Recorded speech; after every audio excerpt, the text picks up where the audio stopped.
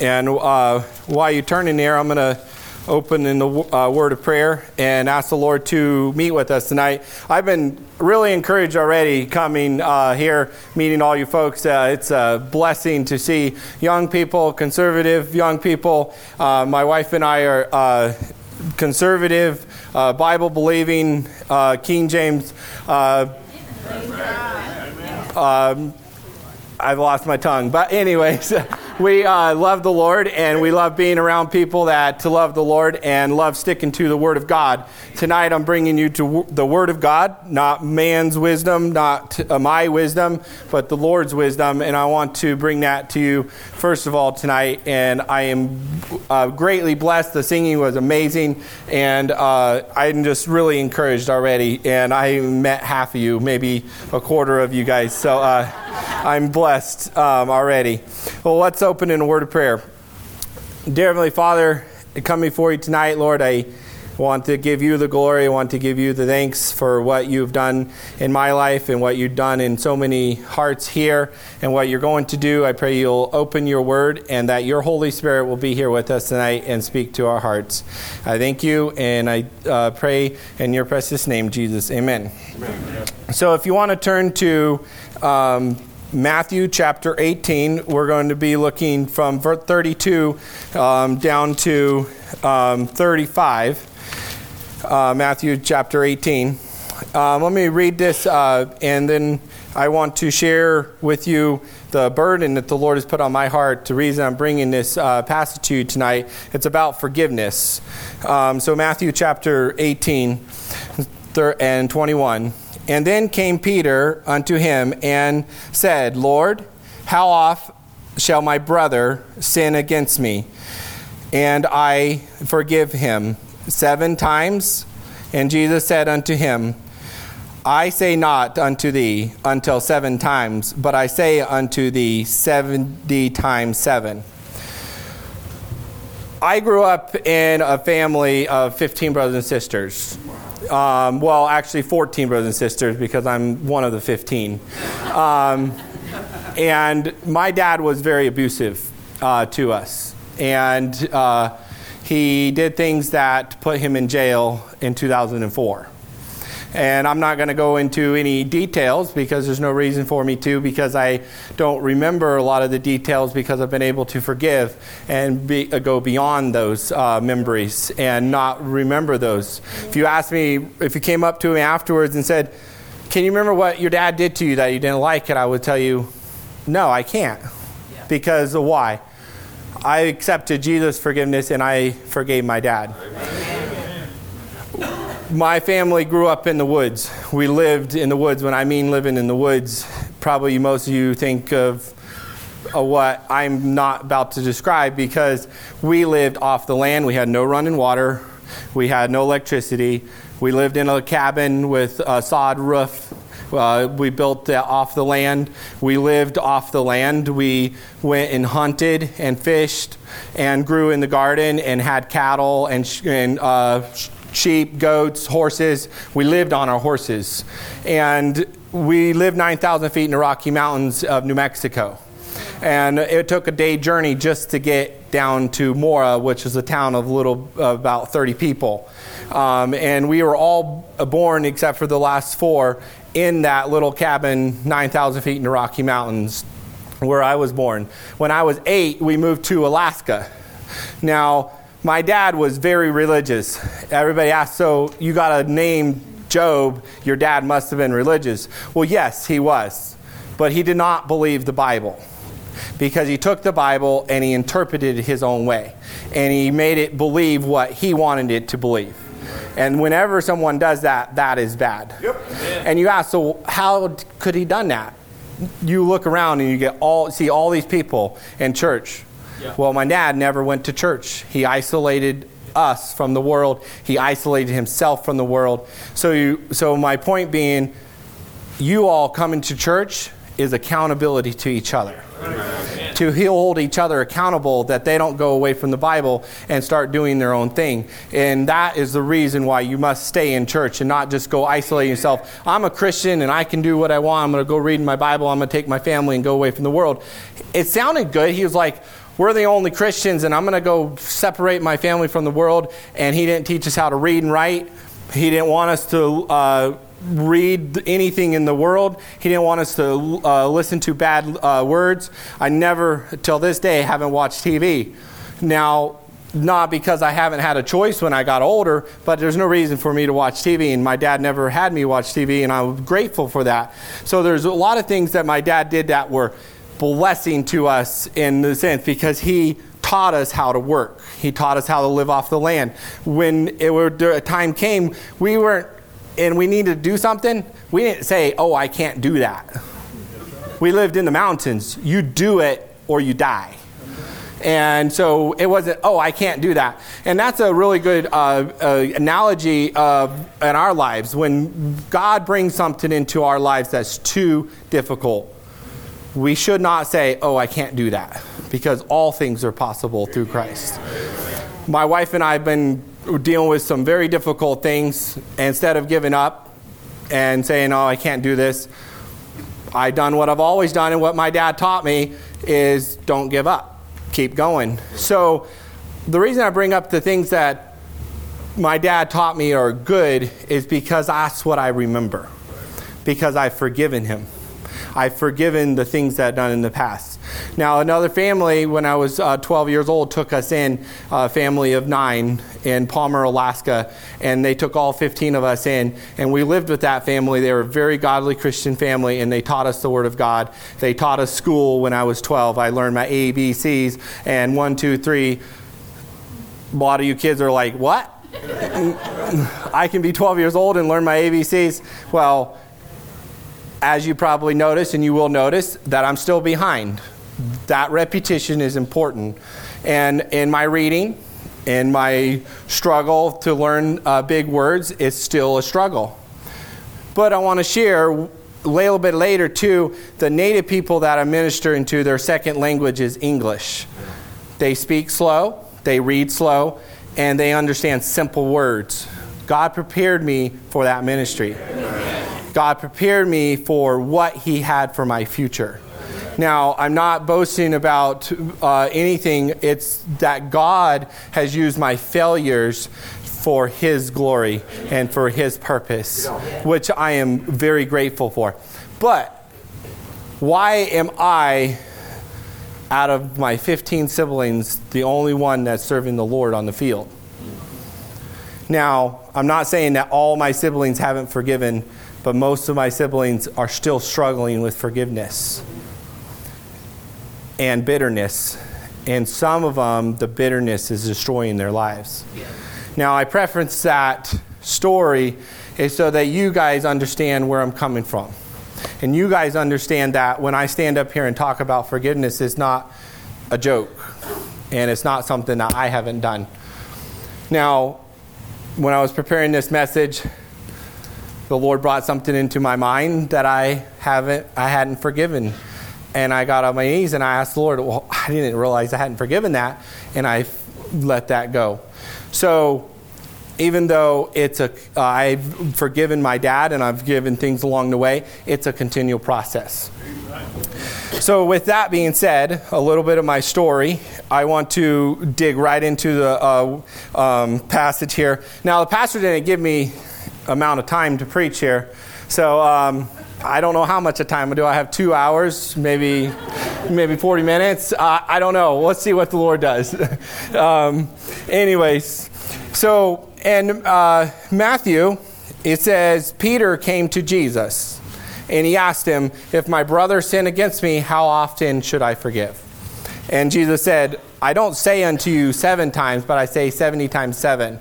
How many of you in this room, raise your hand if someone has sinned against you 70 times 7 in one day? Wow, there's no one. How many of this room you had someone sin against you in 7 days? Raise your hand. Not even 7. Yeah. How many in this room have had someone sin against you one time? All the hands go up. So what we're talking about is that we're to always forgive. And it's not an option. It's to always. Because if you have it, no one in this room even 7 times Jesus says there's no excuse because he said 70 times 7.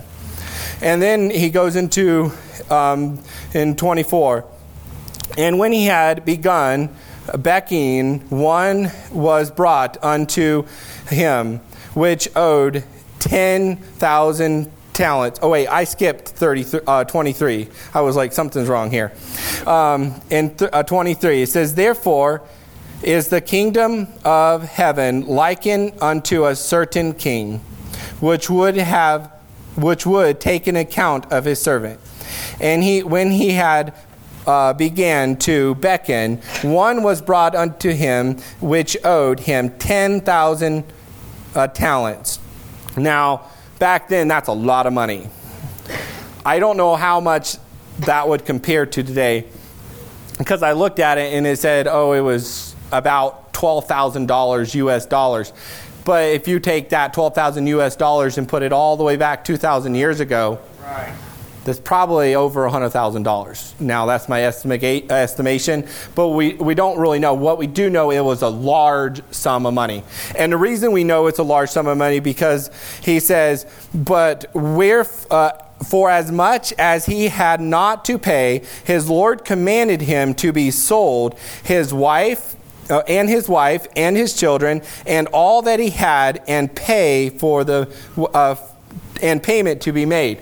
So he had to sell his wife, his children, and all that he had to pay this. That's a large sum of money. Just think about everything you owned, including the shirt on your back, including you being sold into slavery. That's what this man had to owe. Now, every single one of us in this room owes a debt greater than that. Turn over to Romans chapter 6. It says, for the wages of sin is death. What is death? Eternal death. When Adam and Eve sinned in the garden, what did they earn because of their sin? Death. He said, you will have eternal death. And that eternal death is hell. And I'm not using the bad word. I'm saying that we are going to suffer in hell forever because of our sins. That is our wage. That is what we earn. If you go down and work a job, which probably everybody in this room does, what do you earn for working that job? You earn a wage, right? Right.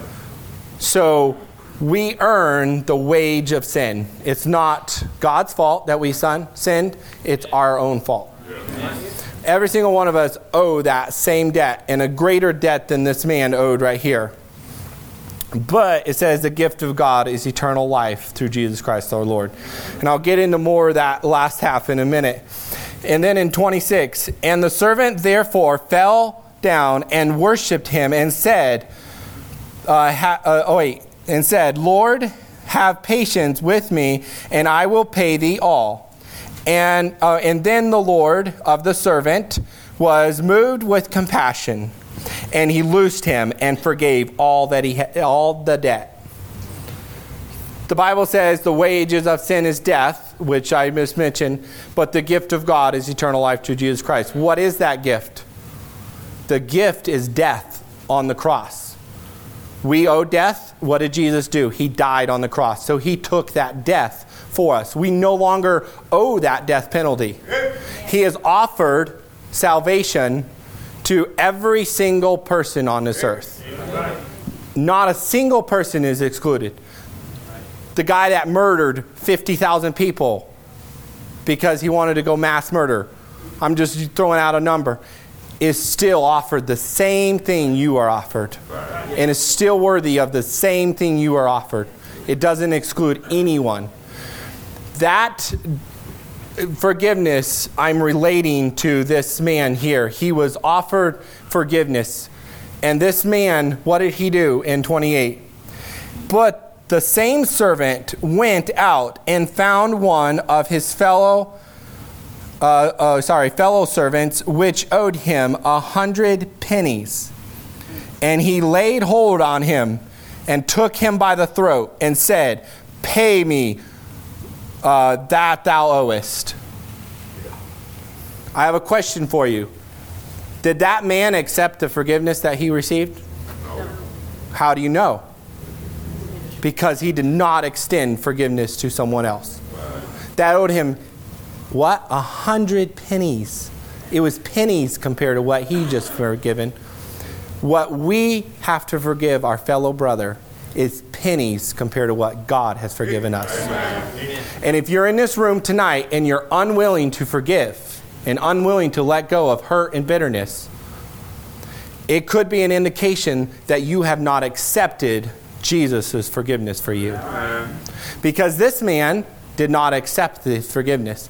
He took it and took it for himself. He took it as gain. And how many people that we know and preachers that we know that take God's forgiveness as gain, and they go and become wealthy or famous. It's gain, but they never accepted God's forgiveness. And then you see them fall away from God, and you're like, how could that happen? Yeah. It happens because he didn't accept what God gave him. He didn't take it personally. He just took it as gain. This man took it as gain, and he did not accept it as his own. And then in 29, and this fellow servant fell down at his feet and besought him, saying, have patience with me, and I will pay thee all. And he would not, but went and cast him into prison until he should pay that debt. He went as far as casting him in prison. He followed through. He did not just not forgive. He followed through completely and threw him into prison. How many of us, when someone has sinned against us, maybe they just said something that really offended us, and we leave church? I'll never go to that church again because that guy is going still there. Because I don't want to see his face again. How many of us hold on to that? He may never even know what he said. How many of us have said something and go, bring that back. I didn't mean that. That's right. Right? So why can't you think, in my mind, I have sinned greatly and I have been forgiven. Not only by God, but by everybody around me. Amen. My family has forgiven me for the things that I've done. I forgave my dad for the things that he did. And I've been able to let go and not remember.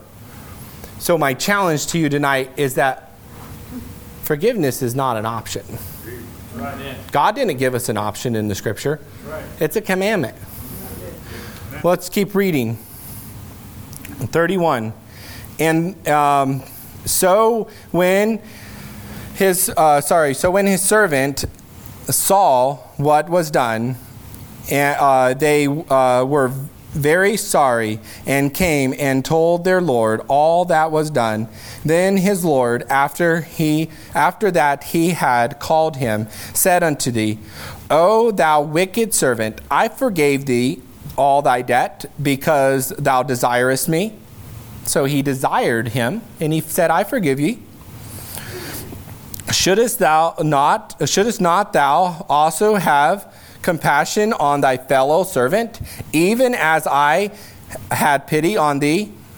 And his Lord was wroth, and delivered him to the tormentors, until he should pay all that was due unto him. So likewise shall my heavenly Father also do unto you, if ye from your hearts forgive not every one his brother their trespasses. Now, I love how he said, from your heart. From your heart. Sometimes we have this idea that a brother said something that offended us, or did something that we didn't like, and we go and we say, you know, brother, you really offended me, and I forgive you. What message did you just send to that brother? Right? You just said, you hurt me. Now he's offended with you because he didn't know he hurt you, and he didn't mean to hurt you, and now he has to forgive you. But what God says, forgive in your heart. Now, I'm not saying that there's times where you both know that there's contention and there's unforgiveness, and you know that your brother knows that he hurt you, and you know that he knows that you're not willing to forgive him. In that case, I really feel like you should go and say, brother, I release you of that. I'm going to forgive you.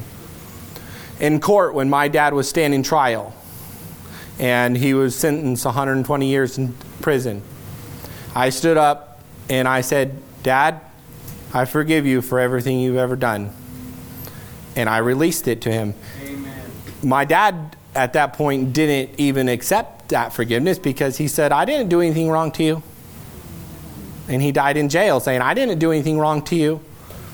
Now, I needed to do that publicly to him because it was a public thing that he did to me. Now, if it's just a private thing that someone did to you, take it up with God and do it privately before God. The thing I mentioned that I had to release to God when I was preparing this message, that person will never find out that I forgave them. It was a personal matter. That was me that got offended with them. So, in your heart, you must forgive. What happens when we do not forgive? We find ourselves behind bars. And I want to bring you a few scriptures that will bring out the point that I'm meaning here. So in Proverbs chapter 18, let's go to Proverbs chapter 18.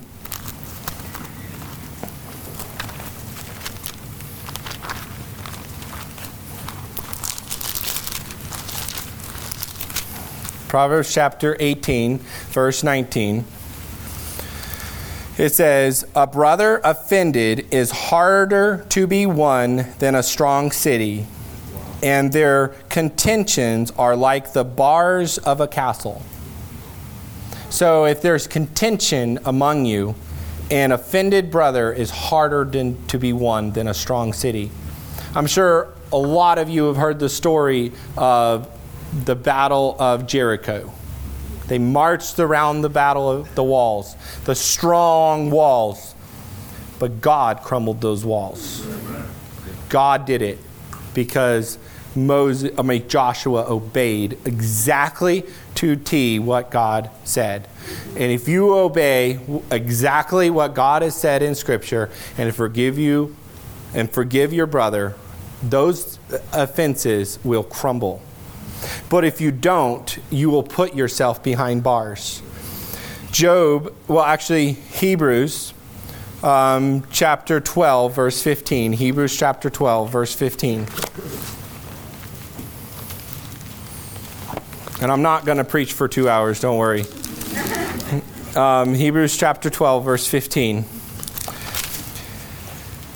Look diligently, lest any man fail of the grace of God, lest the root of bitterness spring up, trouble you, and thereby be defiled. The root of bitterness is unforgiveness. Because bitterness comes from unforgiveness. In Napakiak, we planted a garden every year for the village. And that's how we actually got to the village to continue the work there, which I'll go into a little bit more. But we plant a potato in the garden. We plant potatoes. That potato grows and it springs out roots. And those roots produce more potatoes. That's an example of roots. If you plant unforgiveness in the ground in your life, well, what will produce and what will multiply is bitterness. When you plant one potato, how many potatoes you typically get? Anywhere between 5. Actually, I've counted up to 25 in one hole in a Napakiak. Now, some of them are pretty small, but I've counted up to 25 potatoes. So I know it's possible you can have up to 25. Typically, it's about 10 potatoes per hole. But what I'm meaning is that it multiplies and it will reap havoc on your life. Proverbs chapter 15 and 13. Proverbs chapter 15, verse 13. If I can find it myself. It says, "A merry heart maketh a cheerful countenance, but a sorrowful heart is but by sorrow of heart the spirit is broken." So the spirit is broken because of a sorrowful heart. Where does sorrow come from? Sorrow comes from bitterness, and bitterness comes from unforgiveness. Now flip over a couple pages. Actually, I'm going to hold your place because we're going to Proverbs 17:22. But go over to Job. I have to share scripture out of Job. No, this verse is very agreeable to this message tonight. Job chapter 21, verse 25. It says, "And another dieth in the bitterness of his soul, and never eateth with pleasure." So he's saying that some die in the bitterness of their soul. Who do you know in the Bible that had to forgive not only God, but everybody around him more than anybody else in the Bible? Job, right? He not only had everything he had, being a millionaire that he was in that day, he lost his children. He lost his everything, and even had his wife come to him and say, you should just give up. And yet, what did he do? And then he had his 3 friends. I think he probably had to forgive his friends more than anything else, because he blamed the devil for everything else.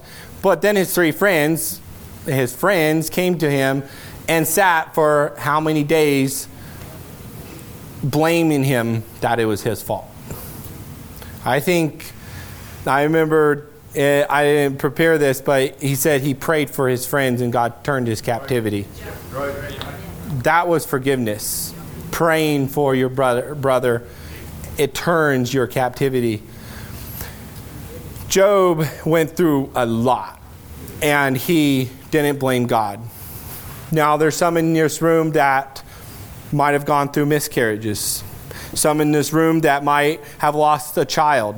You might have lost a mother. You might have lost a sister. You might have lost a grandmother. And you might be still struggling with forgiving God. You're like, God, why did you take him? I don't understand. This is too much. Now, sorrow of a lost one is okay. But unforgiveness and blaming someone else for the death, maybe somebody ran into your car where your sister was driving and it killed him. And you're like, I don't know how I can forgive that guy. Being drunk, driving down the road the wrong side. You need to. If you don't, what will happen? It will turn into bitterness. And then, what happens to bitterness? It brings sorrow of the spirit.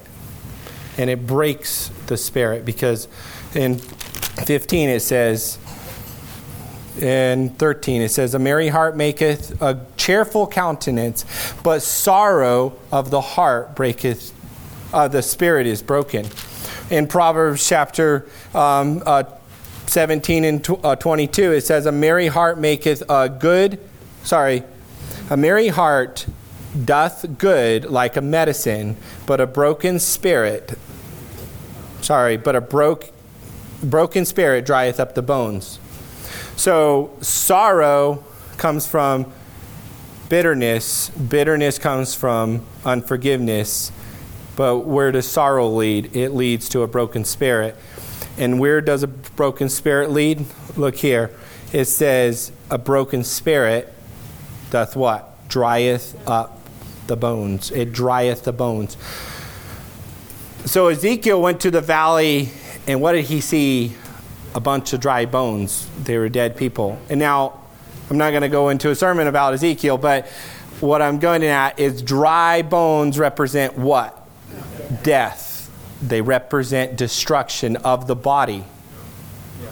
The broken spirit represents destruction of the body.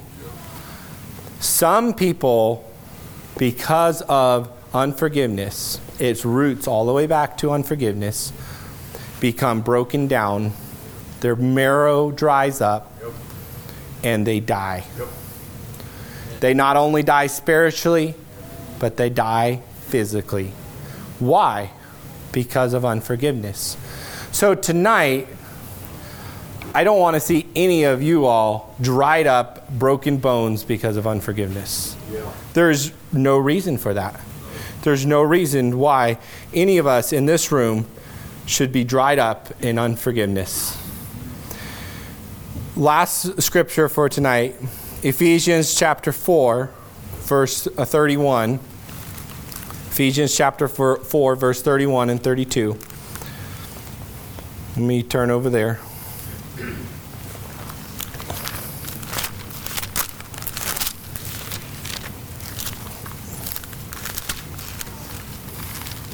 The good thing about me turning there is it gives you time to turn there, right? So Ephesians chapter 4, verse 31, it says, "Let all bitterness and wrath and anger and clamor and evil speaking be put away from you with all malice." So bitterness is rated right up there with anger, wrath, malice, evil speaking. Now, we relate evil speaking and wrath and anger to the guy on the street that's down there punching his buddy out because they're mad, right? But God, if we say, man, that person is so bad, he's so evil and wicked. But if you're sitting in this room tonight and you have unforgiveness and you have bitterness in your life, what did he just say? That you're no difference than that guy down there. No difference. So it is your responsibility tonight to get your life right with God and to forgive, because unforgiveness destroys, right? And unforgiveness will keep you from ever walking with God and going further in your walk with God. I want to recap 7 questions I have for you tonight. Who should you forgive? Everyone. When should you forgive and how often? Every time and always. What happens when you do not forgive? Bitterness. And I like to say you put yourself behind bars. When we think behind bars, what immediately comes to your mind? Jail. The prisoner down the road. Do you want to be that prisoner in that jail? Because what does he have? Nothing. He doesn't even own his own clothes on his back. He has no freedom at all. Now, he might find God in prison and have joy and peace. I'm not getting to that. But his physical state, he has no freedom.